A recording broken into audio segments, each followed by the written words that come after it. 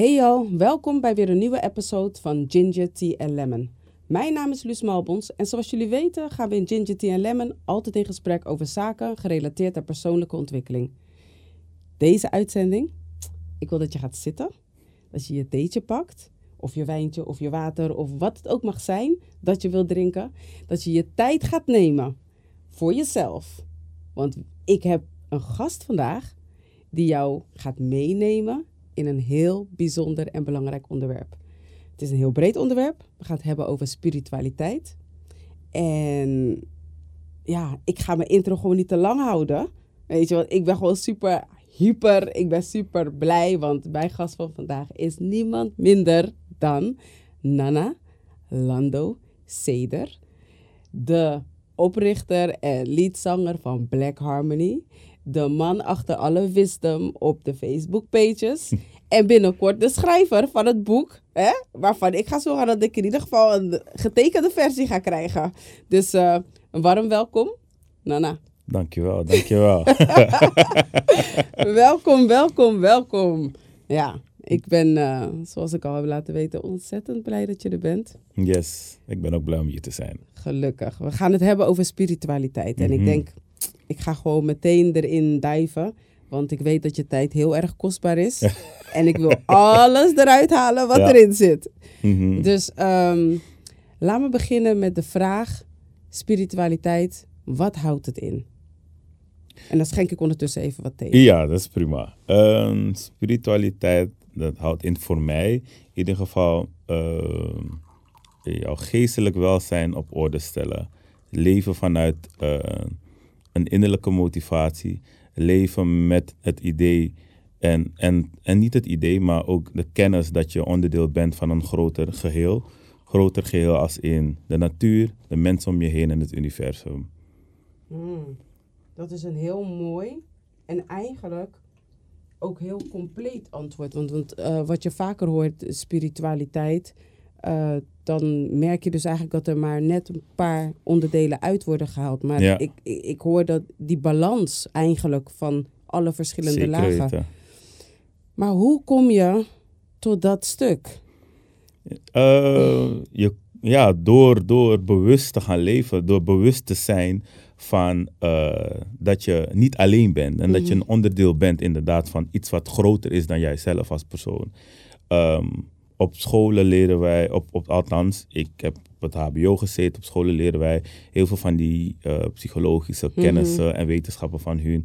Dat je op een bepaalde manier moet denken, dat een glas half vol is of half leeg.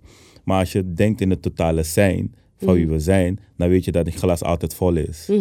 En dan weet je ook dat alles ertoe doet dat die glas dus een betekenis heeft. Want er zit lucht in, er zit water in. Het is van glas gemaakt, dus alles heeft betekenis. Die is echt best wel diep. Want ik heb, glas, want waarmee is het vol? Ja. Weet je, het feit dat het zeg maar voor de helft gevuld is met vloeistof, wil niet zeggen dat de andere helft er niet toe doet, nee. Zeker. Maar zo moet je dus staan in het leven. Ja. En bewust zijn dat alles effect heeft op wie jij bent. Ja. En wanneer we zeggen alles, dan moeten we dus ook meenemen, want dat hoor ik best wel vaak, het stuk wat achter ons ligt, het stuk waar we nu staan en het stuk waar we naartoe gaan. Zeker weten. Weet je? Hoe is het bij jou ontstaan? Ik kan me zo voorstellen als opgroeiend jongetje. Hoe is de spiritualiteit bij jou? Ik kom uit een gezin waarbij Winti geen onbekend fenomeen is. En waarbij er bewust is omgegaan met oké, dit gaan we hem meegeven als kind. En dit vinden wij belangrijk, omdat dit een onderdeel is van zijn identiteit. En natuurlijk ben ik niet laat maar zeggen, ik ga niet doen alsof ik altijd alleen maar met dit ben bezig geweest. Nee, ik heb me niet per se in mijn jongere jaren hierin verdiept. Ik zou ook niet eens een muzikant worden. Ik was eigenlijk meer een sportmanager en ik wilde American voetbal spelen en ik was totaal niet bezig met met die andere dingen, om het even zo te zeggen. Ja. En naarmate ik dus ouder werd en ging groeien, kwam ik in aanraking met muziek. En muziek heeft ervoor gezorgd dat ik dichter bij mezelf ben gaan staan. En het werd nog breder en dieper doordat ik ben gestart met Black Harmony. Ja. Met Black Harmony heeft ook een traject natuurlijk meegemaakt. Waarbij we eerst muziek maakten wat eigenlijk ver van ons vandaan stond. Om het even zo te zeggen. Omdat we Engelstalige nummers zongen. We zongen Nederlandstalige nummers. En op een gegeven moment gaat het aan je werken van... Hey, is leuk. Iedereen doet dat. Ja. Is leuk dat je dat doet. Maar wie ben je daadwerkelijk? Ja. Wat wil je meegeven? Wat is jouw rol hier in die entertainmentwereld? Wat wil je de mensen meegeven? Dus zodoende groeiden wij ook als groep in onze identiteit. Maar ook in de keuze van muziek die we willen gaan maken. Dus hebben we uiteindelijk ook de keuze gemaakt... we maken alleen maar Afro-Surinaams muziek. En met als fundering en basis dus Winti muziek. Ja. Dus vanuit die kennis en die basis hebben we dus eigenlijk alles gedaan. Dat doen we nog steeds alles waar we nu mee bezig zijn. We geven workshops, maar het is allemaal gebaseerd op Winti muziek. We geven Apinti-lessen, we geven zanglessen. We geven lessen op scholen. We maken voorstellingen die ook gebaseerd zijn op de theoretische kennis van Winti. Dus die ontwikkeling heb ik eigenlijk doorstaan, waardoor ik dus nu ben wie ik ben. Ja. Maar dan zeg je van, ik hoorde je zeggen van, oké, eigenlijk was je meer een sportmannetje. Maar was er al eerder een moment, want ik bedoel, jij hebt gewoon een gruwelijke stem. Ja, laten we wel wezen. Ja. Dus was je toen al wel bewust? Nee. Van, wanneer is dat stuk gekomen dan? Dat is in 2002, 2003 ergens is dat gebeurd. Dat ik meeging naar een uitwisseling in Noorwegen. Het ging via een organisatie genaamd Brotherhood. Dat is een stichting in Amsterdam Zuidoost. En ze organiseerden vaak reizen naar het buitenland, zodat je als jongere je horizon kon verbreden. Maar ik werd dus geplaatst in een groepje waarbij mensen muziek moesten maken. Ja. En waarbij ze ook zeiden van, je moet zingen. En zo ben ik eigenlijk erachter gekomen van, wacht even. Je zit iets, gewoon. Ja, ik kan zingen. Ja. Wat? Dus het was gewoon out of the blue eigenlijk ontstaan. Ja, het was dat moment. Het was er wel, maar dat kwam op dat moment tot uiting. Ja.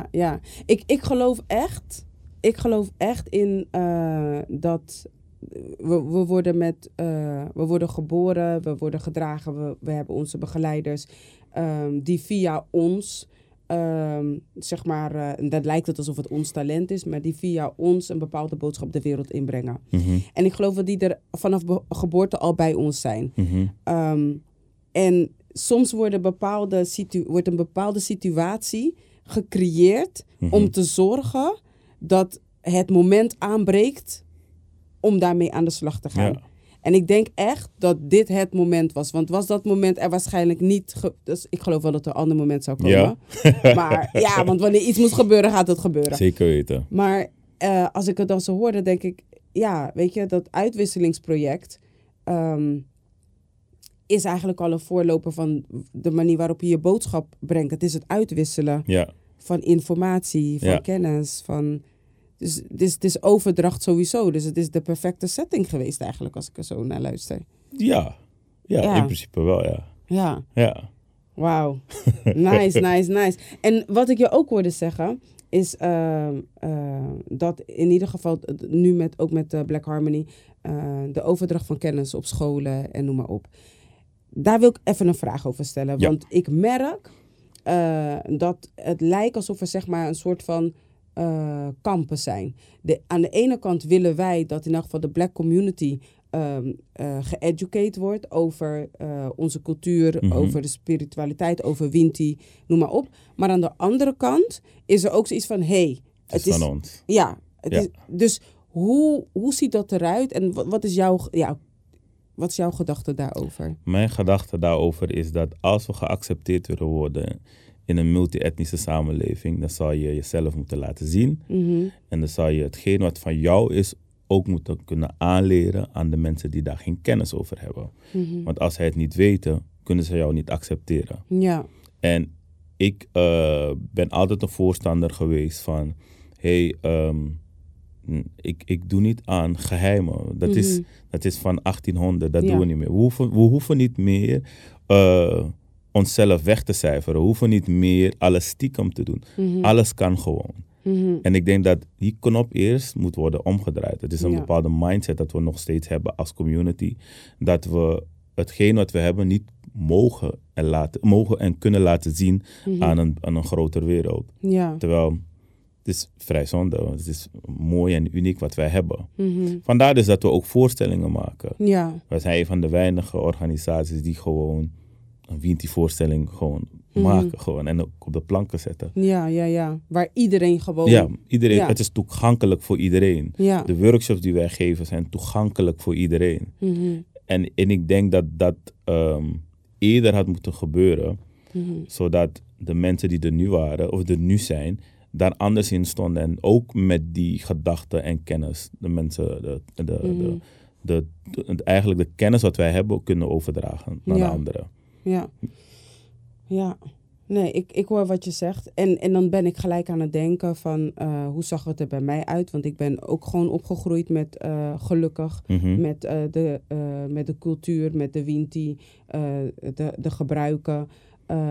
Maar niet in die zin van niet theoretisch. Ik wist niet per se wat... Ik wist wat was doordat het gebeurde. Ja. Weet je? Dus... maar een soort van een praktijkkind. Ja. Weet je, door wat er gebeurde kon ik zien. En het aparte van alles is, doordat het gebeurde en doordat ik het zag en doordat ik het meemaakte, kon ik ook bepaalde dingen verstaan. Ja. En dat is nog steeds, dat ik dan soms denk van, weet je, ja. niet alles, weet je, maar wat ik wil zeggen is, wat ik ook heb meegekregen, is dat, zeg maar, bepaalde dingen niet eens per se geheim bleven uit schaamte, maar ook uit angst dat men er de verkeerde dingen mee ging doen. Ja. Als ik precies weet hoe het in jouw keuken eraan toe gaat, dan kan ik jou raken. Dan kan ik jou kwetsen. Dan kan ik jou kapot maken. Ja. Zeg maar. Ja, terwijl het zou moeten zijn, jij mag mijn keuken gewoon zien, maar ik bepaal of jij binnenkomt. Snap je? Iedereen mag het gewoon zien. Ja. Ik kan een foto maken van mijn keuken en kan het je gewoon laten zien. Maar dat betekent niet dat ik je de sleutel geef om in mijn huis te komen. Ja. Dat is heel wat anders. Ja. Heel scherp. Maar kijk, dat zijn toch die Facebook wisdoms. Tenminste, het zijn geen Facebook wisdoms. Het zijn wisdoms die je deelt met ons op social media. Laat me het zo zeggen, want ik vind Facebook wisdom, dan degradeer ik die Tory zomaar. Maar dat vind ik heel mooi. Is een quote. Is daar. Oké. En dan toch ga ik nog een stukje verder in dat stukje. Want hoe waak ik er dan voor, hè, dat iemand met wel bepaalde kennis, en die dus kan zien van, oké, aan de hand hiervan, aan de hand van een foto die je me hebt gestuurd, kan ik zien hoe je keuken eruit ziet. Jij hoeft mij geen toegang te geven, maar ik kan wel bijvoorbeeld, ik weet hoe ik kan proberen om mezelf toegang te verschaffen tot je keuken. Hè, dus dat stukje voorzichtigheid, hoe waak je daarvoor als mens? Als cultureel, spiritueel persoon? Ik denk dat we eerst bij onszelf moeten beginnen. In de zin van, wat doe jij om ervoor te zorgen dat jij krachtig en sterk genoeg bent om alles wat op je pad komt te kunnen ervaren, maar ook aan te kunnen. En als ik kijk naar een boeddhist of iemand die christenen is, die is daar totaal niet mee bezig, omdat zij in de materie gaan. Zij hebben een collectief gedachte. Ze weten van oké, ik weet dat die energie er is, dus ik weet dat ik genoeg kracht heb om alles aan te kunnen wat op mijn pad komt. En ik denk dat als wij beweren dat wij spirituele mensen zijn, als wij beweren dat wij innerlijk ook krachtig zijn, dan moeten wij deze dingen ook gewoon aankunnen. Ja, klopt. En dat zou niets uit moeten maken. Natuurlijk, een ongelukje kan. Natuurlijk, als jij even valt, sta je gewoon weer op en dan ga je ook gewoon weer verder. Maar het is dan moet je dan gaan kijken hoe je jezelf herstelt. Maar dat je wel met de gedachte loopt van ik ben sterk genoeg om alles aan te kunnen. Klopt. Eens. Ik ga gelijk even een paar stapjes terug, want ik besef dat ik weet waar je het over hebt. Ja. En er zullen ook een aantal mensen zijn die nu zitten te kijken en zeggen, maar waar in hemelsnaam hebben deze mensen het over? Want ze hebben gehoord, bij jou een definitie gehoord, die ik trouwens heel erg mooi vind. Ja. Een helder van spiritualiteit. We hebben ook kort benoemd de Winties. Wat zijn Winties? Oké. Winti is eigenlijk een leef- en geloofssysteem wat is ontstaan in Suriname. Het is het enige leef- en geloofssysteem wat verschillende West-Afrikaanse bouwstenen heeft. En het komt vanuit de Akant-filosofie, het komt vanuit de Dahomey, de Fong, Ewe-Fong-filosofie, het komt van de Bantu-filosofie en het komt van de Mandinka-filosofie. En als we in landen zouden denken, dan kan je denken aan landen als Nigeria. Je kan denken aan Ghana, Ivoorkust, Senegal, Gambia, Angola, Congo. Dat zijn de landen waarbij deze filosofieën eigenlijk vandaan komen. Ja. En wat wel zichtbaar is dat de Akan-filosofie best wel dominant is in de vorm wat wij nu kennen, Winti. Ja. En dan moet je dan denken aan woorden als Anana. Dat komt echt vanuit de Akan. Dus Akan zijn de mensen uit Ghana. Ja. Ghana, Nigeria. Denk aan Nyame, Djenyame en we hebben Anyame. Als je denkt aan de Opete, dat is echt hetzelfde. Het betekent gewoon het letterlijk hetzelfde als in Ghana. Ja. Maar Winti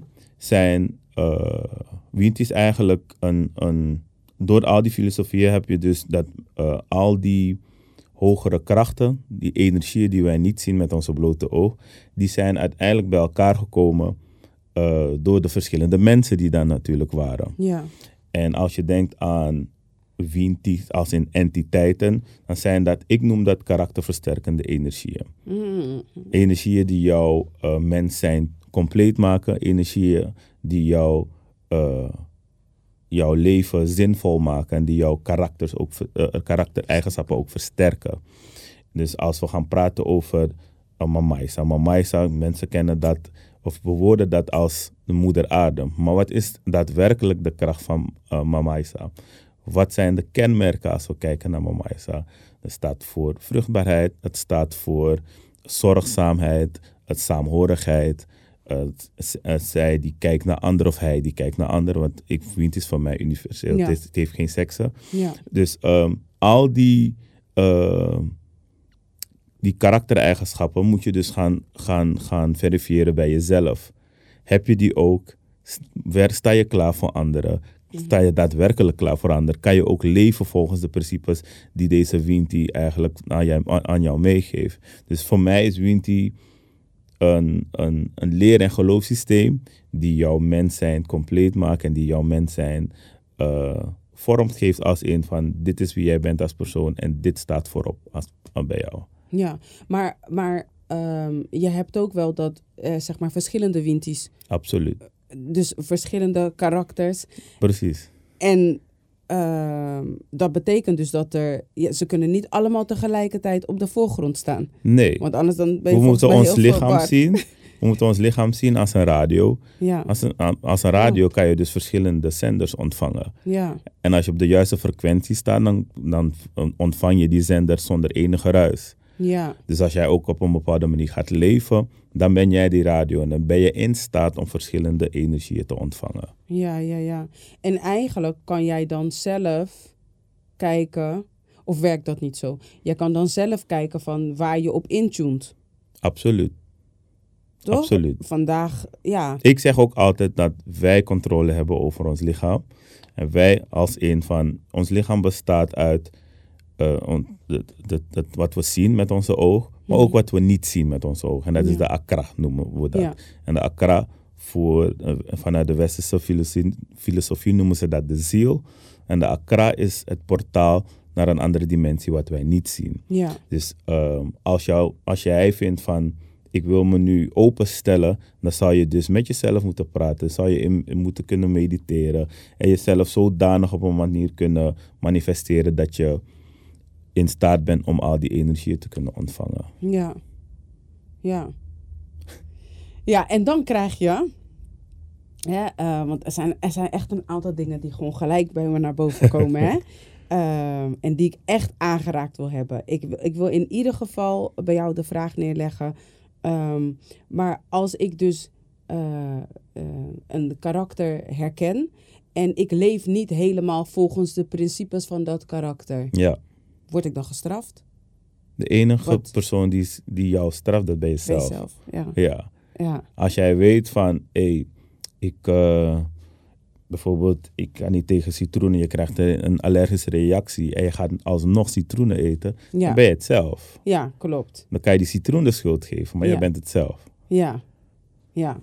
Maar in dit geval zou ik kunnen zeggen, oké, ik ben die radiozender. Ik weet bijvoorbeeld, ik mag geen garnalen eten. Of althans, ik heb gezien, wanneer ik garnalen eet, dan krijg ik een allergische reactie. Maar als ik nu uittune... Je kan niet uittunen. Je leeft elke dag. Je leeft elke dag, dus je kan niet uittunen. Ja. Dus dat is wat ik ook tegen mensen zeg. Wind is niet een jas wat je even aantrekt. Ja. En wanneer je denkt van oké, ik ben er klaar mee, ga ik hem op aan de kapstok. Nee. Want als je eenmaal... Kijk, en dat is denk ik ook het stukje waar men bang voor is. Hè? Mm-hmm. Want ik hoor vaak om me heen de geluiden. En vaak zijn dat de wat oudere mensen... die, wanneer ze zeg maar wel het pad van Winti hebben... het pad van Winti hebben bewandeld... wanneer ze zich daar wel voor open hebben gesteld, een hele poos... op een gegeven moment zijn ze er inderdaad klaar mee... want ze zeggen, het houdt nooit op. Je moet altijd bezig zijn. Je moet altijd... En ik voel er niet meer voor. Ja, ik denk dat meer de mensen zijn die... bepaalde rituelen hebben gedaan... Mm-hmm. En die bepaalde ervaringen hebben ondervonden. En die in hun situatie waarschijnlijk niet positief zijn uitgevallen. Mm-hmm. Maar dat staat los van wat Winti daadwerkelijk is. Ja. Alles wat gebeurt en wat jij toelaat op dat moment, dat wordt gedaan door de mensen. En dat wordt ook gedaan door de keuzes die jij maakt als persoon. Ik zeg altijd, Winti is hoe het is. Ja. Het zijn wij mensen die daar een invulling geven. Hetzelfde geldt ook voor het christendom. Het is wat het is. Ja. Maar de mensen geven daar een invulling aan. Ja. En als jij vindt van... ik heb daar slechte ervaringen mee... en ik laat het links liggen... dan is dat jouw keuze. Maar dat betekent niet dat Winti daar de schuld van heeft. Dat zijn de mensen die jij hebt toegelaten... om jou dit te laten ervaren. Mm. Maar zou je dan bijna niet kunnen zeggen van... oké, als ik dus zeg maar bepaalde begeleiders heb... Ja. Zou ik dan niet een waarschuwing moeten krijgen van... oké, niet met deze persoon in zee gaan. Of laat je niet baden door die persoon. Of, Nou, de vraag zou moeten zijn eigenlijk... hoe goed heb ik opgelet? Ja. Okay. Wat was mijn onderbuikgevoel? Ja. Wat zei mijn lichaam? Ja. Heb ik goed geluisterd? Heb ik goed gekeken? Ja.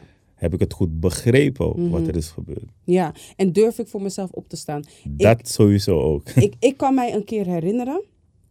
En dat vond ik wel echt heel erg... Er zijn eigenlijk 2 momenten, maar 1 moment ga ik wel delen.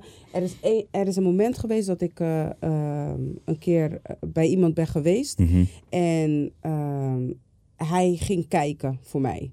Maar... Eigenlijk ben ik alleen maar mee geweest omdat ik was een stuk jonger en ja, ik was met de volwassenen en ik was met mijn moeder. Want voordat mensen gaan denken, maar zomaar met de ik was met mijn moeder. En ze wilde even zeker weten van, weet je, klopt het? Dus hij ging kijken, maar vanaf het moment dat ik daar ging zitten, irriteerde die man mij. Die man irriteerde mij gewoon. Hij had me niks gedaan, die man irriteerde me. En toen op een gegeven moment zat hij en toen ging hij zeg maar een soort van in trance. En alles wat hij zei, dacht ik echt letterlijk in mezelf, wat een onzin. Maar mijn moeder, die veel meer weet dan ik ik wilde haar niet... Zij was aan die man gekomen via een goede kennis. Dus daar zit een soort van... Ja, weet je durft niet zomaar tegen mensen zeggen... Ja, nee, het gaat nergens over. En ik weet niks, zeg maar. Hè, volgens wat ik ben jong. Dus dan krijg je die hiërarchische setting. En ik had echt zoiets van... ja, nee, hier ga ik... weet je, ik ga hier niks mee doen. Dus ik was boos op mezelf aan het eind van die loekoe... dat ik niet ben opgestaan tijdens die loekoe. Omdat ik vond dat die man een hele hoop onzin zat te verkondigen. Ja. Maar uit respect voor mijn moeder... ben ik blijven zitten. Ja. En nou heb ik er geen vervolg aan gegeven. Dus, maar dat is meer ook omdat het rebelse in mij... en mijn moeder, die vertrouwde wel eigenlijk op mijn keuze daarin. Maar ik kan me ook voorstellen dat als je...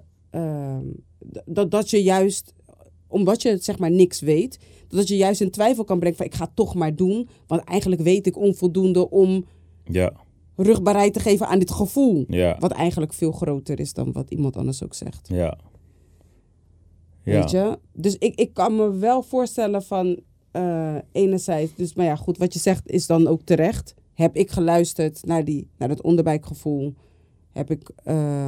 Heb ik goed begrepen wat er... Maar hoeveel meer kan jouw moeder weten dan wat jij voelt?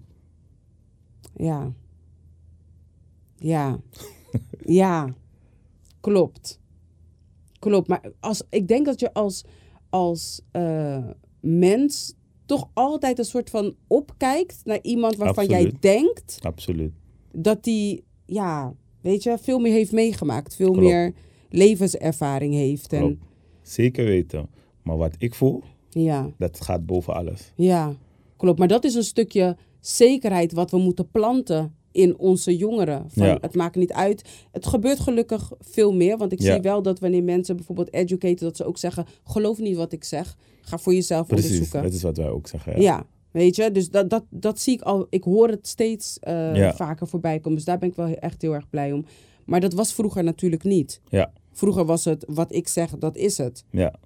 En daarom kon je ook wel eens terechtkomen bij mensen... die bijvoorbeeld dromen gaan uitleggen. Ja. Terwijl ik heb voor mezelf bijvoorbeeld geleerd... dat sommige van mijn dromen zijn voorspellend. Sommige van mijn dromen zijn zeg maar een soort van... nee, ik moet het goed zeggen. Heel veel van mijn dromen zijn voorspellend... op het moment dat ik de situatie laat zoals het is. Mm-hmm. Het is voorspellend wanneer ik passief word. Maar wanneer ik weet dat de situatie op die manier kan uitlopen... dan geeft het me eigenlijk ruimte... om andere keuzes te maken. Ja. En dan is de droom zoals ik hem heb gehad... niet per se hoe het hoeft uit te pakken. Nee, snap ik. Ik snap hem. Ja. Ik snap hem. Dus je krijgt eigenlijk een vooraankondiging... van hoe je het misschien zou kunnen aanpakken. Ja. Precies. En zoals hoe het nu gaat... dat mijn eindresultaat zal zijn. Ja. En dan kan ik zelf kijken van... wat je met die informatie doet. Maar soms vind ik het lastig. Ja. Want, weet je... soms, vooral als je beseft dat je eigenlijk... zo'n klein stukje onderdeel bent van iets groots. Dat je dan... Dat stukje... Het is moeilijk. Want dan kan je je soort van lost voelen in... Hoe maak ik de juiste keuzes? Ja, ik snap wat je bedoelt. Maar de juiste keuzes zal je altijd maken als je altijd denkt in het voordeel van jezelf. Mm-hmm. Maar een voordeel bedoel ik niet dat je per se egoïstisch bent. Mm-hmm. Maar voordeel wat voor jezelf werkt, maar ook voor je omgeving. Voor iedereen die betrokken is met jou. Mm-hmm. En ik zou nooit iets doen wat nadelig is voor mezelf. Ja. Dat zou ik nooit doen. Ja, kun je een voorbeeld geven? Nou, ik heb bijvoorbeeld nu gekozen van ik werk voor mezelf. Mm-hmm. Ik doe alles wat ik wil doen. Mm-hmm. En omdat ik weet wat mijn talent is... Mm-hmm. en ik heb dat ontwikkeld... doe ik nu echt daadwerkelijk wat ik wil doen. Ja. Ja. En ik hoef geen goeiemorgen, leidinggevende te zeggen... Mm-hmm. Nee, dankjewel. Ja. En het werkt. Ja. Het loopt. Het loopt, ja, precies. Maar dat komt omdat je gewoon... aligned bent. Je bent op het juiste pad. Je zit op de juiste frequentie. Je radio is goed afgestemd. Ja. Nice. Een ander ding die ik ook moet aanraken. Mm-hmm. We hebben natuurlijk het stukje voorouderverering. Mm-hmm.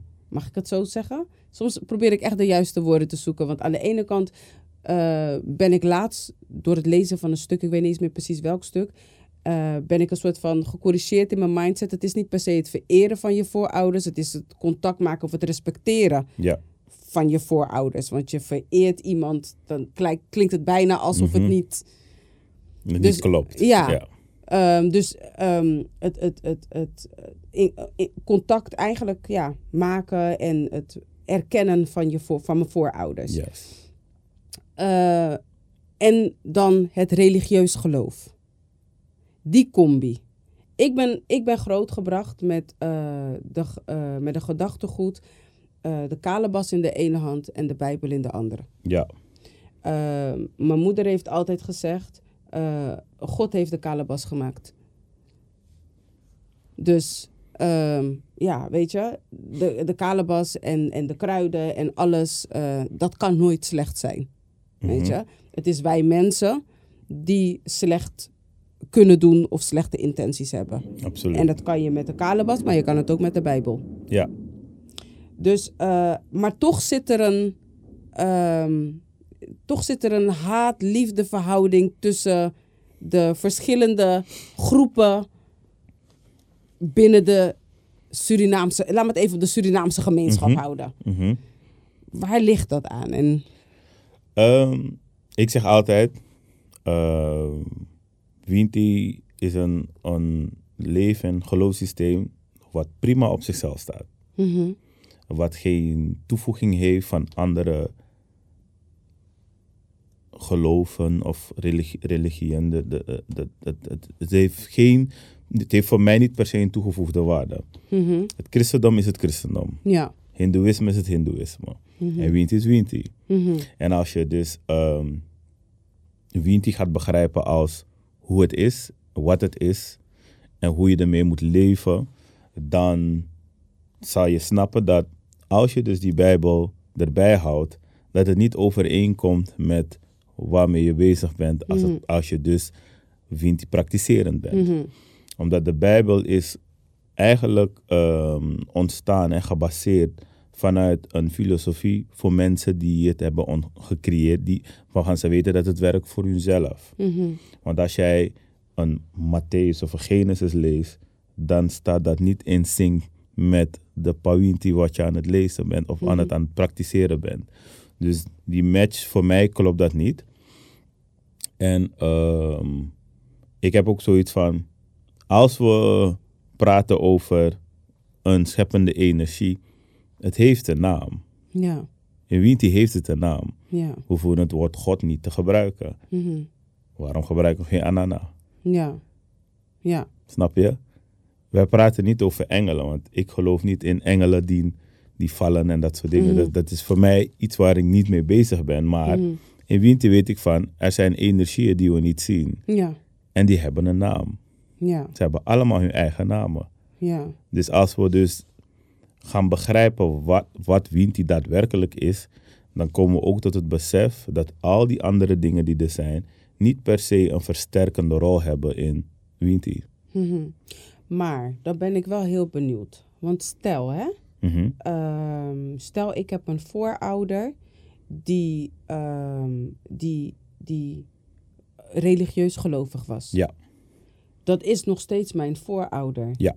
Dus op het moment dat ik zeg maar mijn bigisma's eigenlijk die teri geef en dat ik ze dank dat ik hier ben, dan zou middels het gebed bijvoorbeeld een manier kunnen zijn om die voorouders die dus wel middels de Bijbel, om daar contact mee te maken. Of haal ik nu twee dingen door elkaar? De voorouders die tot christenen, die eigenlijk christenen zijn geworden, die zijn het geworden omdat er slavernij is geweest. Er is slavernij geweest en naast de fysieke slavernij was er ook mentale slavernij. En religie is een middel geweest om de mensen van hun geestelijke identiteit dat te ontnemen. bereiken, ja.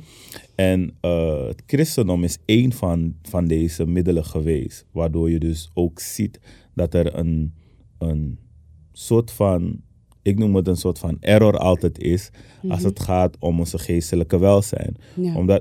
Omdat wij zwarte mensen zijn altijd mensen geweest die altijd in contact staan met iets wat we niet zien met het blote oog. We hebben altijd het verlangen om in contact te staan met iets wat we niet zien. Ja. En omdat het christendom erbij is gekomen, zie je dat onze mensen het hebben omarmd. Omdat ze toen de tijd hadden ze niet, althans, ze hadden het idee van dat dat ook goed is. Ja. En dat dat ook een onderdeel is van jezelf. Maar als jij contact wil opnemen of contact wil maken met jouw voorouder, als het een echte voorouder is die echt in contact met jou staat, dan zijn alle woorden die jij uitspreekt voldoende om om contact te maken met de persoon die je wilt benaderen. Ja. Omdat bidden niets meer is dan woorden uitspreken. Ja, klopt. Dus als zou je in het Nederlands alleen praten, Ja. maak je contact met je voorouder. Ja. Ja, want uiteindelijk is het toch ook wel, het is ook energy. Ja, Soms maak je contact op, je gaat sowieso altijd contact maken op de manier die bij jou past. ja, Op een manier waardoor jij dingen gaat, zo maken zij ook contact Ja. met jou. ja, Op een manier die voor jou herkenbaar is. Ik kan soms, zeg maar, op bepaalde dagen wakker worden. En dan, of in een periode zitten waarin ik wakker word. En dan echt 's ochtends als eerste behoefte heb aan mijn cultuurmuziek. ja, En dan heb ik echt zoiets van, ja man. Dan zit ik echt helemaal Ja. in die... Maar het is ook bepalend voor mijn productiviteit van die dag. ja, En er zijn ook weer andere momenten, dan heb ik die drang niet zozeer. Maar wel, ik merk wel dat hoe langer die periode zich zeg maar aanhoudt, hè, hoe langer ik het eigenlijk niet op zoek ga, ook of het niet meer vanuit die drang doe, maar dat ik het doe vanuit, ja, ik zet dit gewoon op, standaard. Gewoon gaat mijn vinger naar die knop. Dat die energy ook langer om me heen blijft hangen. ja, Dus het is inderdaad dat tune-in, tap-in op dat energyveld om zo Ja. contact te maken. Laatst had ik iets heel bijzonders meegemaakt. Ik ben vernoemd naar mijn overgrootmoeder van mijn vaderskant. En de familie van... Ik hou van de familie van mijn moederskant. Maar ik hou echt van de familie van mijn vaderskant. Ik hou ook echt van die... Nee, ik hou van jullie. Marcus, lobby. Paul, lobby. Klaas, Soso, lobby. Maar je weet toch? Malbons, mag ik niet vergeten. Maar René, Jolieve, gedeelte Chonacon. De familie van mijn vaders kant. Waarschijnlijk omdat mijn vader op jonge leeftijd is overleden. Ik was toen 10 toen hij kwam te overlijden. En mijn vader was 49. Dus hij was jong, ik was jong. Dus misschien heeft die nieuwsgierigheid naar zijn familie, naar die roots, heeft dat heel erg versterkt. Maar wat ik dus heel erg bijzonder vind, is dat de familie van mijn vaders kant, die energy, die komt altijd op een hele bijzondere manier tot mij. Weet je, mijn vader, hij en zijn zus waren met z'n tweetjes. Ze zijn beide overleden. En mijn oma, zijn moeder, is inmiddels ook overleden, maar zij heeft ze beide overleefd. Dus er was niet heel veel... Hij was hier met ons. Mijn tante woonde in Suriname. En dus er was niet heel veel familie, zeg maar, om nog met zijn kant in contact te komen. Ik heb een poosje een boekenwinkel gehad. Wil je geloven dat... Ik heb altijd de vraag gesteld van of hij trots was op de dingen die ik deed. Ja. Weet je? Ik heb altijd in gesprek gewoon... Dus dat is die taal. Ja. Dat is die energy. Dat is dat tap-in. En ik heb familie van zijn kant... Mijn familie heb ik leren kennen via mijn boekenwinkel. Er stond ineens een dame in de boekenwinkel en die kwam... We raakten in gesprek. Ze vertelde me over dat haar familie op Curaçao woont. Toen vertelde ik, van mijn vaders kant heb ik ook familie op Curaçao wonen. Mijn vader is al gewoon Surinamer, hoor. Ja. Maar een deel van hen was naar Curaçao verhuisd. En toen zei ze, oh ja, hoe heet hij dan en zo. Nou, kwam ik erachter op dat moment dat die vrouw gewoon de dochter is van het zusje van mijn opa. Dus de vader van mijn vader en haar moeder waren broer en zus. Dus mijn echte tante gewoon. Ja. En toen dacht ik, nou, als ik ergens om een teken had gevraagd, of hij trots is, dan is dit een hele belangrijke. Ja. Dus de manier inderdaad, de vragen die je stelt, die je uitspreekt, dat is ook inderdaad een vorm van gebed. Ja, zeker. Ik denk dat ik te jong was, want ik heb vanuit mijn vaders kant nooit echt gezien of hij nou, zeg maar, religieus gelovig was of dat het cultuur was. Ik was 10 toen hij kwam te overlijden. Dus alles op cultuurgebied, wat ik me kan herinneren, is van daarna. En toen was hij er niet. Ja. Ja, dus de familie van mijn moeders kant. Die was... maar het is wel bijzonder om te zien dat ook als je er een tijdje niet mee bezig bent, dat het zich wel lijkt te hebben geïnstalleerd in jou. En dat er op een gegeven moment een moment komt waarop het zich bij je openbaart. Ja. En ik ben dan altijd zo benieuwd naar hoe, zeg maar, zo'n moment bij iemand anders is gegaan. Ik weet hoe het bij mij is gegaan, maar hoe is dat bij jou gegaan? Wat bedoel je, de openbaring? Ja, en hoe je daar als eerste, zeg maar, jouw weg in hebt gevonden. Want natuurlijk, aan de ene kant weten we van nu van oké, je bent eigenlijk op zo'n uitwisselingsproject gegaan. Daar ben je erachter gekomen dat je kon zingen. Dat is verder gegaan, maar hoe heeft die samensmelting plaatsgevonden? Ja. Ik denk in de loop der jaren ben ik gewoon mensen tegengekomen die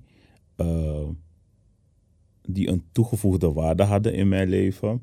Of nog steeds hebben in mijn leven. Waarvan ik weet van oké, dit is iets waar ik mee moet. Ik moet hier iets mee. En ik heb nadat ik dus met die uitwisseling ben mee geweest, ben ik dus gestart met Black Harmony. Ja, in 2009 ben ik daarmee gestart. In eerste instantie. Waarvan ik dacht van oké, dit moet het zijn. Nee, 2006. 2006 ben ik ermee gestart.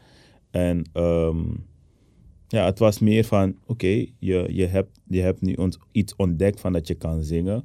Maar wat ga je daadwerkelijk ermee doen? Want er de tijd dat ik dus bezig was met de kunstzinnige kant, heb ik dus ook een familie waarvan ik weet van oké, zij geven mij wel die spirituele basis en die spirituele kennis, wat gewoon nodig is. En mijn opa van mijn moeders kant, die was gewoon een kenner. Hij leeft niet meer.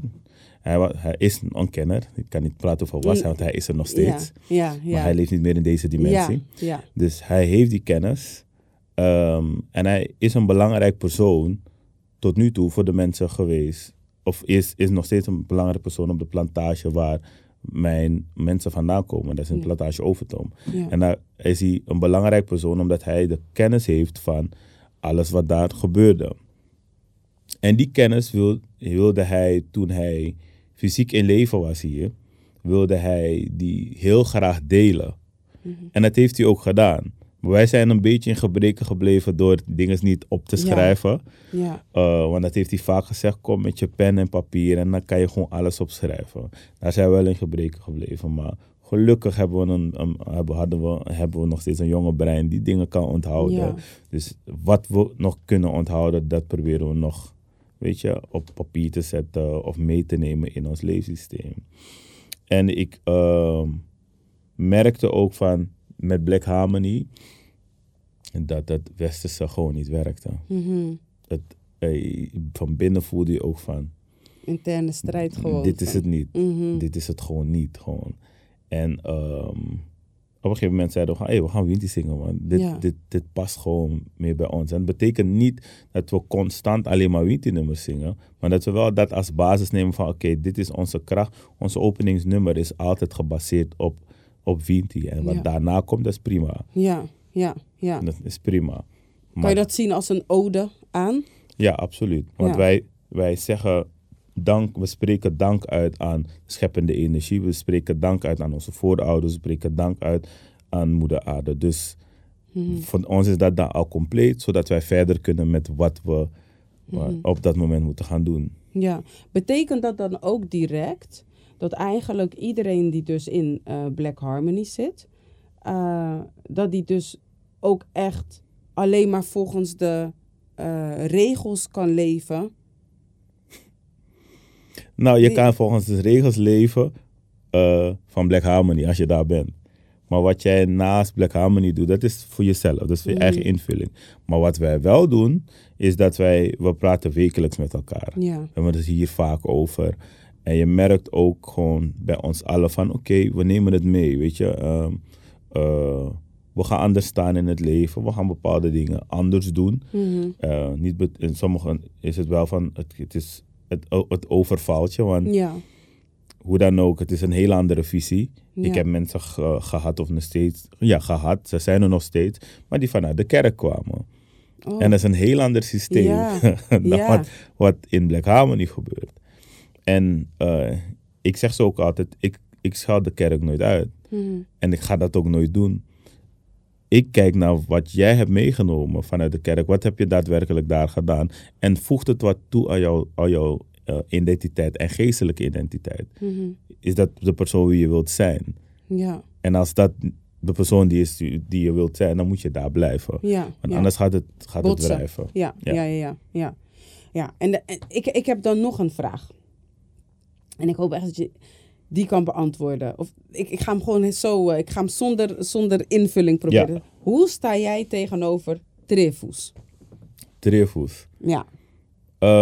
Dat is niets, voor mij is dat niets minder dan een allergie. Ja.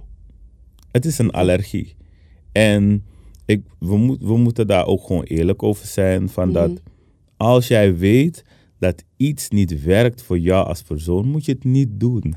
Maar als jij weet van oké, ik kan heel slecht tegen aardbeien. Ja. Ik krijg pukkels. En ik voel me ook intern ook gewoon off. Ja. Dan moet je het niet doen.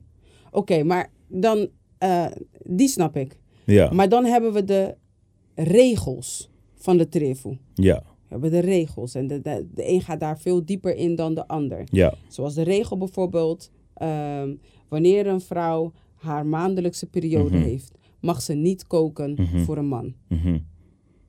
We weten nog niet of het die man iets is overkomen of niet, maar dat is de regel. Ja. Wat is jouw kijk daarop? Mijn kijk daarop is van, we moeten gaan kijken waar dat vandaan komt. En je ziet het ook dat het in heel veel West-Afrikaanse landen is het heel normaal dat het gebeurt. En waarom doen ze dat? Omdat het heeft niet alleen te maken met dat geestelijke, het spirituele, maar het heeft ook een stukje te maken met hygiëne, want we weten niet wat er allemaal gebeurt. Je weet niet waar de vrouw altijd mee bezig is. Het heeft een stukje te maken met van oké, die vrouw is zelf in een bepaalde fase waarbij ze dus misschien in disbalans raakt en niet altijd even in een goede moed is. Weet je, dus dan geef je de vrouw ook de ruimte om die periode of dat moment even voor haarzelf te nemen. Ja. Dus het is een wisselwerking, want mensen denken van oké, die vrouw is in de periode en zij mag niets doen. Maar wat doe jij als man of als persoon voor haar? Ja. Wat is die toegevoegde waarde van jou dan in deze relatie? Ja. Wat geef je haar mee? Want als zij niets moet doen of niets mag doen, wat doe jij? Ja, verzorg jij haar. Precies. Ja, daar moet je naar kijken. Ik heb het gehoord. Want het komt gewoon, het is een West-Afrikaanse principe. Ja. Dus de vrouw gaat je hebt gewoon in dorpen daar dat de vrouw inderdaad apart gaat, maar ze worden echt bediend. Ja. Dat is eigenlijk zo. Niet klagen mensen, niet klagen. Gewoon lekker gaan liggen, doofie, rustig. Dus voor mij is het meer dan, het is een trefu van er gaat iets gebeuren. Als er iets gaat gebeuren, gaat het gebeuren. Ja, maar precies. Je moet gaan kijken naar de diepere laag van wat het daadwerkelijk is. Precies, want eigenlijk zou dat... En wat je heel vaak hoort is dat mensen ook aangeven van... ja, maar als je zo erin staat, dan zou je ook niet buiten de deur moeten eten. Ja. Want je weet helemaal niet of degene die het eten Gelukkig heeft bereid... heb ik daar geen last van, want ik ben vegan. Dus dat het is al Ja, heel maar snel rond. ieder ander eten kan ook van buitenaf, toch? Ja, klopt. Maar ik ben niet per se de buiteneter. En mocht het zo zijn, dan is het een patatje of zo. Ja. Maar ook dat patatje, dan kan gewoon... Je weet het niet, hè? Je weet het niet. Ja. Maar ja, de kans is super klein. Ja. Oké. Nee, dus die vraag wilde ik in ieder geval gesteld hebben, omdat ik weet dat dat een ding is binnen de cultuur. En persoonlijk kijk ik er eigenlijk altijd naar dat het een moment is van rust voor die vrouw. Ja. Zo zie ik het. Ik zie het als... ik heb ooit eens een film gezien. Het was een hele mooie spirituele film. Waarbij de vrouwen... volgens mij heette het de Red Tent of zo. En dan die vrouwen die hadden dus ook echt een rode tent. En dan kwamen al die vrouwen kwamen dus bij elkaar... om de persoon die eigenlijk in haar periode zat... om haar te helpen, met haar te bedienen, te verzorgen... gesprekken aan te gaan... dus het was echt een vrouwenmoment. Om uitwisseling van... en het was ook zeg maar verboden terrein voor mannen. Ze mochten daar niet komen. Dus het was eigenlijk omgekeerd. Nu hoor je eigenlijk veel meer van... dat de vrouw bij wijze van spreken... de keuken niet eens mag betreden. Weet je? Ja, dus soms gaat het ook een beetje ver. En dat was dan ook eigenlijk de bedoeling... even los van je partner... maar ook naar je zonen. Maar als jij dus alleenstaande moeder bent... en je hebt je periode, je kind moet eten. Dus hoe zou dat er dan uit moeten zien? Want dan gaat het Hier in Nederland en veel westerse landen... en door de komst van westerse principes... hebben wij geleerd om heel individualistisch te leven. Ja. Maar een West-Afrikaans principe is dat de gemeenschap met elkaar leeft. Dat je altijd, vroeger heel lang geleden in Suriname was het normaal, als je bij tantes over de vloer kwam. Het is heel normaal of je bij een oma gaat, of bij een oom.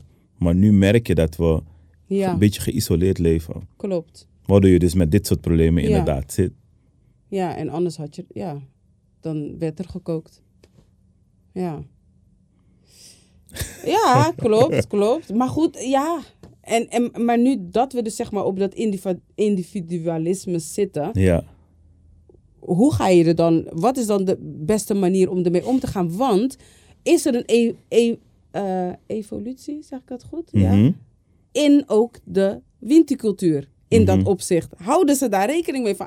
dit is alleen. Ik hou rekening. Nee, maar dat is dan een keuze van jou als persoon. Dat je alleen wilt zijn. Want waarom maak je niet de keuze om daar inderdaad contact te gaan leggen met de mensen? Oh, zo. Ja. Ja, oké. Dat is waar we ook aan moeten gaan werken. Ja. En het is moeilijk in Nederland, I know. Ja. Want hier is het echt van, je moet gaan werken, je moet je dingen doen. Ja. En weet je doet je ding en je ziet wel wat er gebeurt. Maar dit is eigenlijk niet het principe hoe we moeten leven met elkaar. Ja. Je hebt wel een punt. Want eigenlijk als ik in mijn cirkel kijk... dan ken ik geen enkel van mijn vriendinnen... die eigenlijk gewoon mijn sisters zijn... die tegen mij zouden zeggen, als ik kan zeggen van... ik kom bij jou aan... dat ze zouden zeggen nee. Of er is geen... Ja. Nee, absoluut niet eigenlijk. Ja. Maar je doet het gewoon niet. Nee. Ja. Maar we doen het niet per se omdat we het niet willen... maar omdat we in een maatschappij leven waarbij dat niet normaal lijkt. Ja, waar het lijkt ook niet een optie. Het is nee, klopt. Ja, oké. Nou, dus dat een hele goede tip, hè? Dus oké. Goeie. Oké.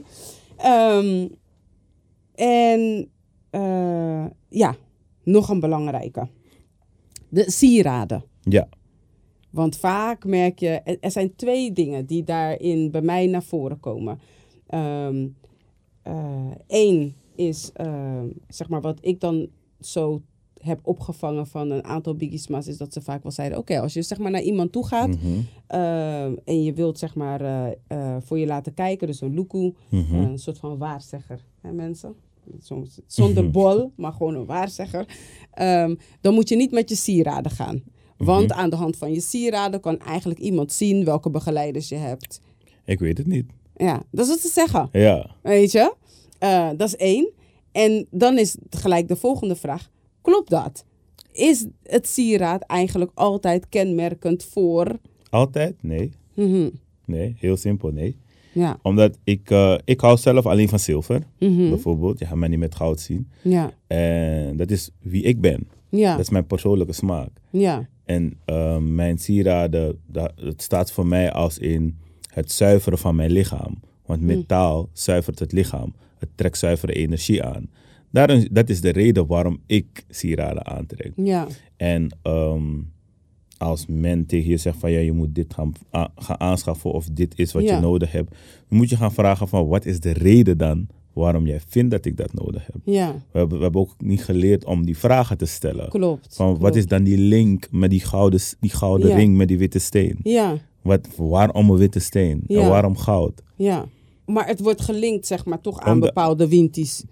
Het wordt nu door de mens gelinkt aan bepaalde winties. Oh, maar dat was niet. In mijn beleving niet. Ja. Mijn beleving niet. Oké, dus die ring met die rode steen is niet per se voor die Ingi. Nee. Het is gewoon een ring met de rode steen. Het is een ring met de rode steen. Want rood is niet per se alleen de kleur van de Watraingi. Ja. Dus... Ja. Ik vind dat wel een hele interessante. Want dan laat het me gelijk denken, is het dan die waarheid omdat men dat voor waarheid heeft aangenomen? Dat je dan ook bijvoorbeeld ziet dat bepaalde dingen zich zeg maar zo manifesteren? Of kan iets meebewegen en... Bij mij is het meer van dat we moeten gaan kijken naar de diepere laag van Winti. En niet naar de uiterlijke kenmerken van Winti. Ja. Want de praktische kant en de omlijsting daarvan, dat kennen we nu wel. Dat zien we ook wel. En we hebben het idee dat dat kloppend is. Maar we moeten naar de diepere laag gaan kijken. Als we praten over van je Watraingi heeft een rode steen nodig en met een gouden ring. Wat is die Watraingi? Waarom heeft hij dat nodig? Wat doet het? Wat brengt het mee? Ja. En waarom moet ik dat aantrekken? Dus die vragen moeten we durven te stellen. Ja. En niet gewoon voor oké, dat is het. Ja, oké, dan ik ga krijg het je een hele aanschaffen. lijst. Ja, maar Ja. vragen waarom. Ja. Maar wat zou een antwoord kunnen zijn? Dat is aan de persoon die op dat moment deskundig genoeg is om te kunnen kijken van oké, nou, jouw Watraingi is zo en zo een entiteit. Dit zijn de karaktereigenschappen. Dit is wat een toegevoegde waarde zou zijn voor je Watraingi, omdat dit echt versterkend werkt. Maar ik denk niet dat wij de kracht van Winti moeten gaan zoeken in spullen. Nee, klopt. Maar in de entiteit zelf. Ja.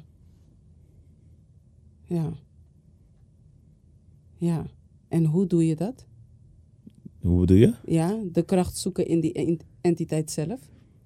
Echt gaan snappen waarom je iets doet.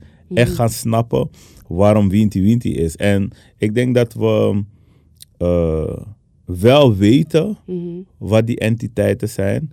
Maar we nu alleen maar kijken naar de buitenkant. We kijken wel naar de buitenkant. Maar als je bijvoorbeeld in Winti-muziek, wat niet voor iedereen echt helemaal verstaanbaar is, maar grotendeels wel, worden de verhalen al verteld. Worden de eigenschappen al verteld. Worden de kenmerken al verteld. Dus als we die dingen goed gaan begrijpen, dan weten we ook van dat het zal werken voor ons. En dan snap je ook waarom die entiteit zo is. Ja, dat is echt een hele mooie. Dus eigenlijk,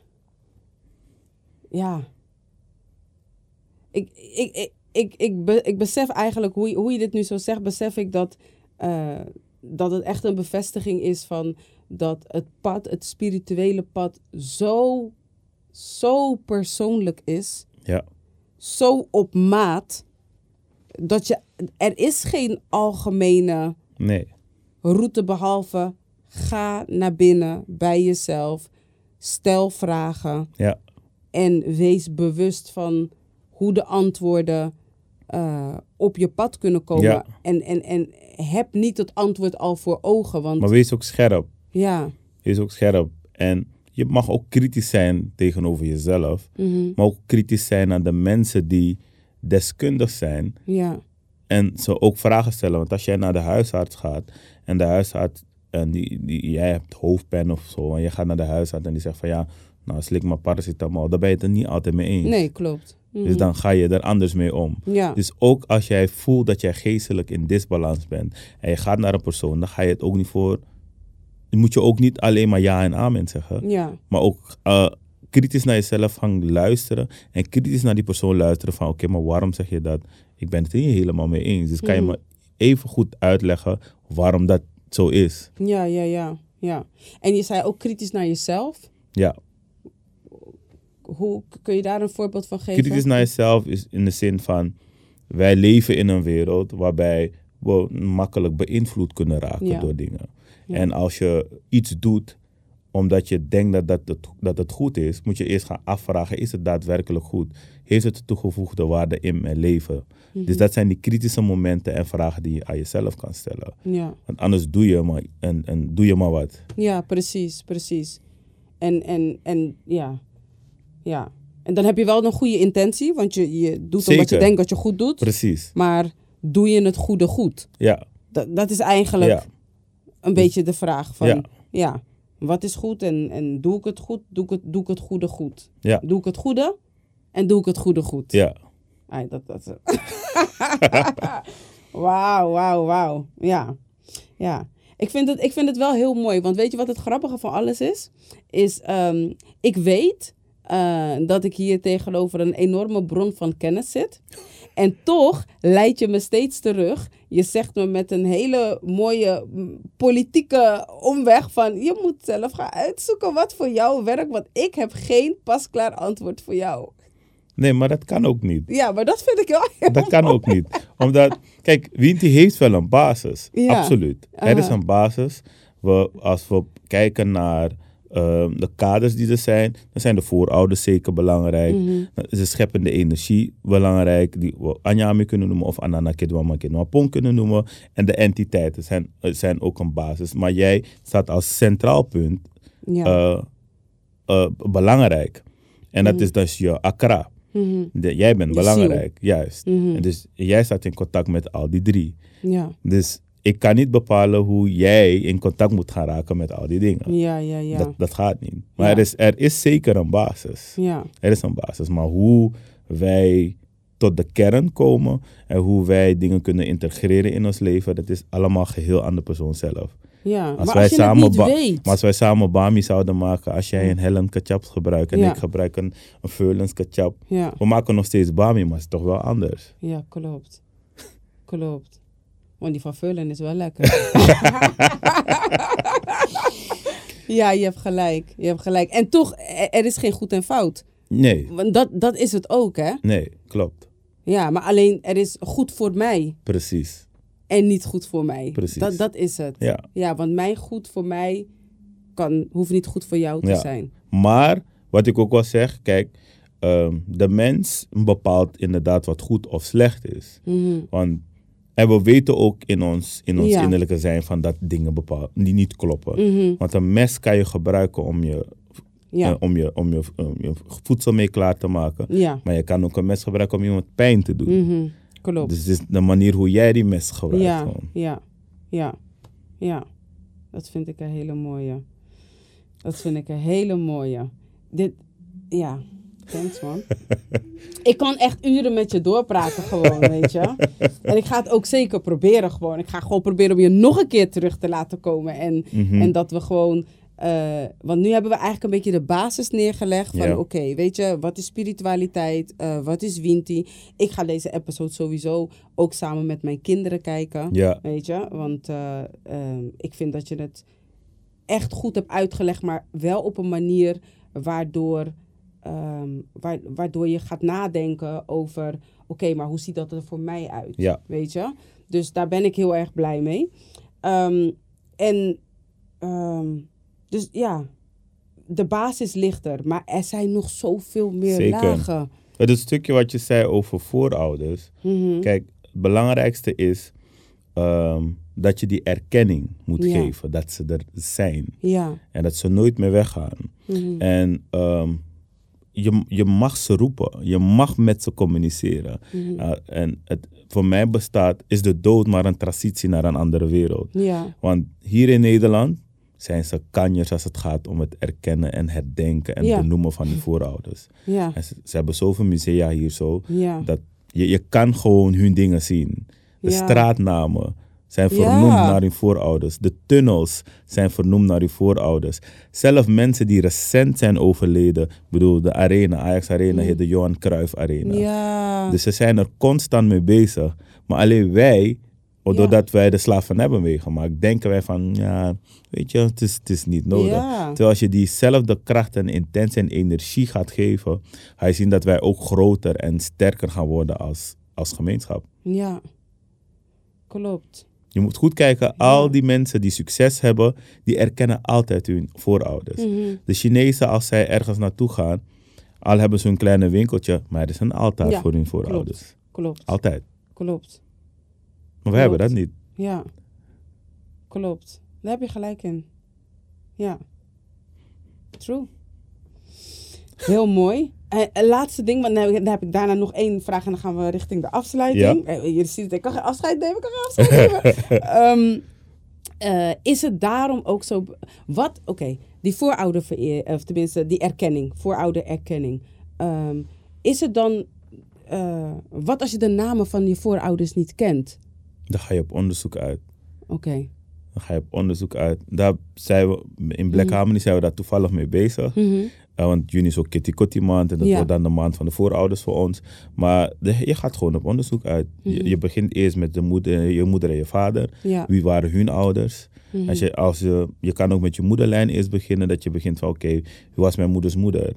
En wie was mijn afo? Ja. Wie was mijn tie? Wie was mijn hoho? Wie was mijn nana? Dus al die dingen kan je dan gaan onderzoeken. En uiteindelijk strand je dus wel ergens uit.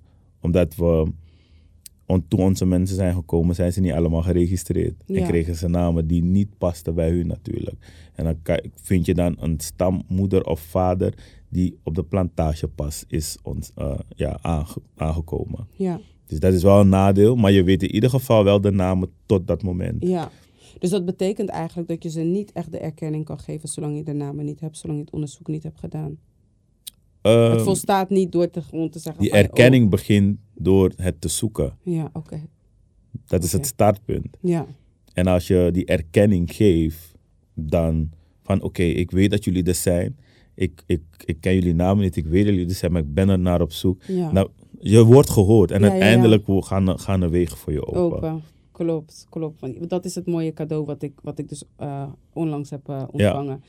Van zowel eigenlijk van mijn vaders kant zijn groottante. Ja. Kind.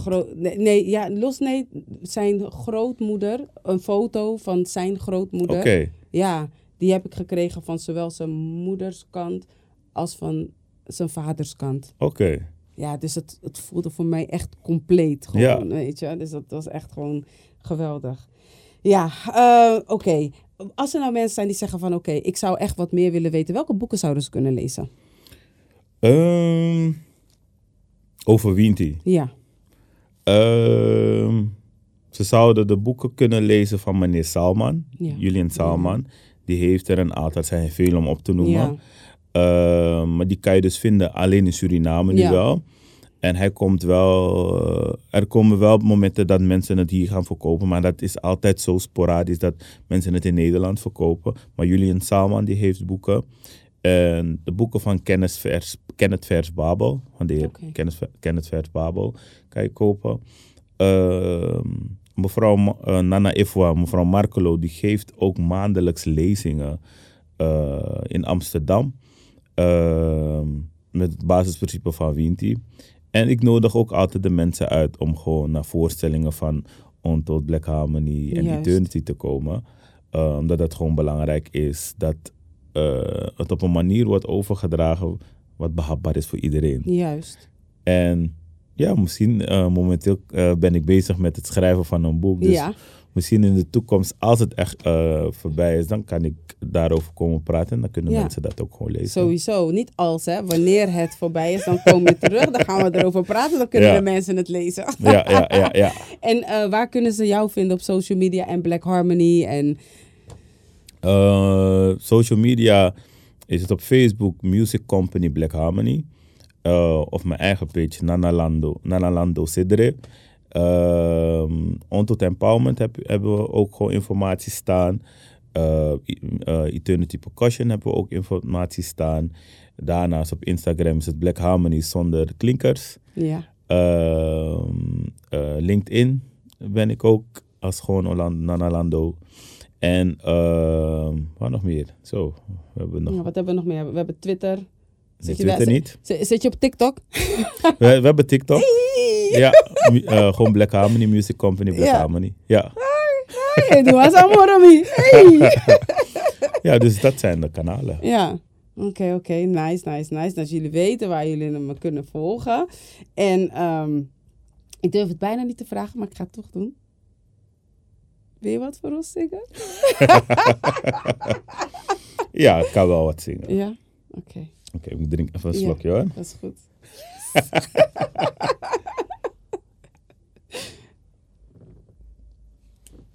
Oké, ik ga ons openingsnummer zingen, wat wij normaal gesproken altijd zingen aan het begin. Ja. Maar ik doe het nu op het einde.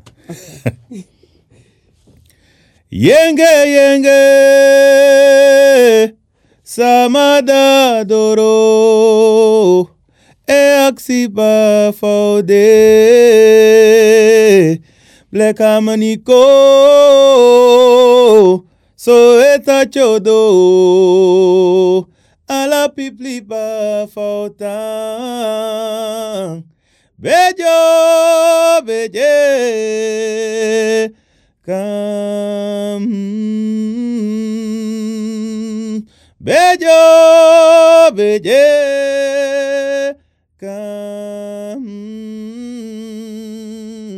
So beja nyambe, beji kedwa po, beji tagoro kam.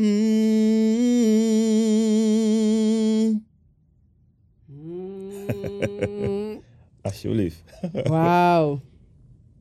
Dankjewel. Jeetje. Grantanje moet ik gewoon zeggen. Ik kan gewoon niet zeggen dankjewel. Ik kan niet in die westerse story blijven gewoon. Oh, wauw. Wat een stem. Dank je. Oké. Ja, jullie hebben genoten, hè? Ik weet dat jullie hebben genoten. Deze hebben jullie moeten laten zakken. Gewoon tot aan je kraag. Ik in ieder geval wel. En wat voor mij geldt, geldt ook vaak voor jullie. Dus, nou, Nana, ik wil je enorm bedanken voor je tijd. Mm-hmm. Voor je kennis, voor je wisdom.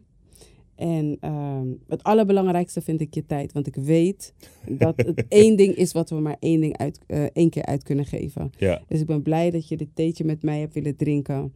En jouw visie hebt willen geven. En ik ga je sowieso nog een keer uitnodigen. De eerste stap is gezet. Ik zou zo uren kunnen vullen om met jou te babbelen, man. Echt waar. Ik vind het jammer dat gewoon, weet je, dat er gewoon een einde aan moet komen. Maar ik wil je vragen om de broeders van Black Harmony echt een stevige baraza te geven. Ik wens jullie enorm veel succes. Ja, dank je. Dat toewensen kan nooit genoeg zijn. Ik weet dat jullie nog groter gaan worden en nog meer mensen gaan bereiken. Wanneer is de eerstvolgende voorstelling?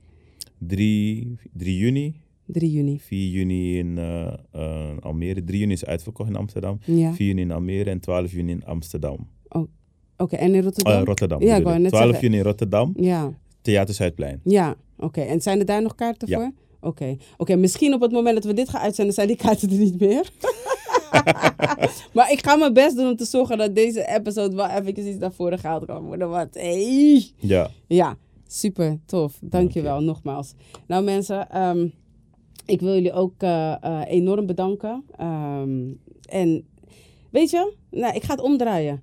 ik neem jullie, dankjewel, in ontvangst voor het feit dat ik ervoor heb gezorgd dat Nana hier bij ons in de uitzending zat. Hè? Hey, weet je, ik wil dat je jezelf gaat bedanken, dat je de tijd hebt genomen om even rustig te gaan zitten en al deze informatie tot je te nemen. Die dankjewel mag je aan jezelf geven, want ik weet gewoon dat dit en dat is wel gewoon Liz Pitty Fassie, maar een fucking goede episode was. Dus tot de volgende keer bij Ginger Tea and Lemon. Bye.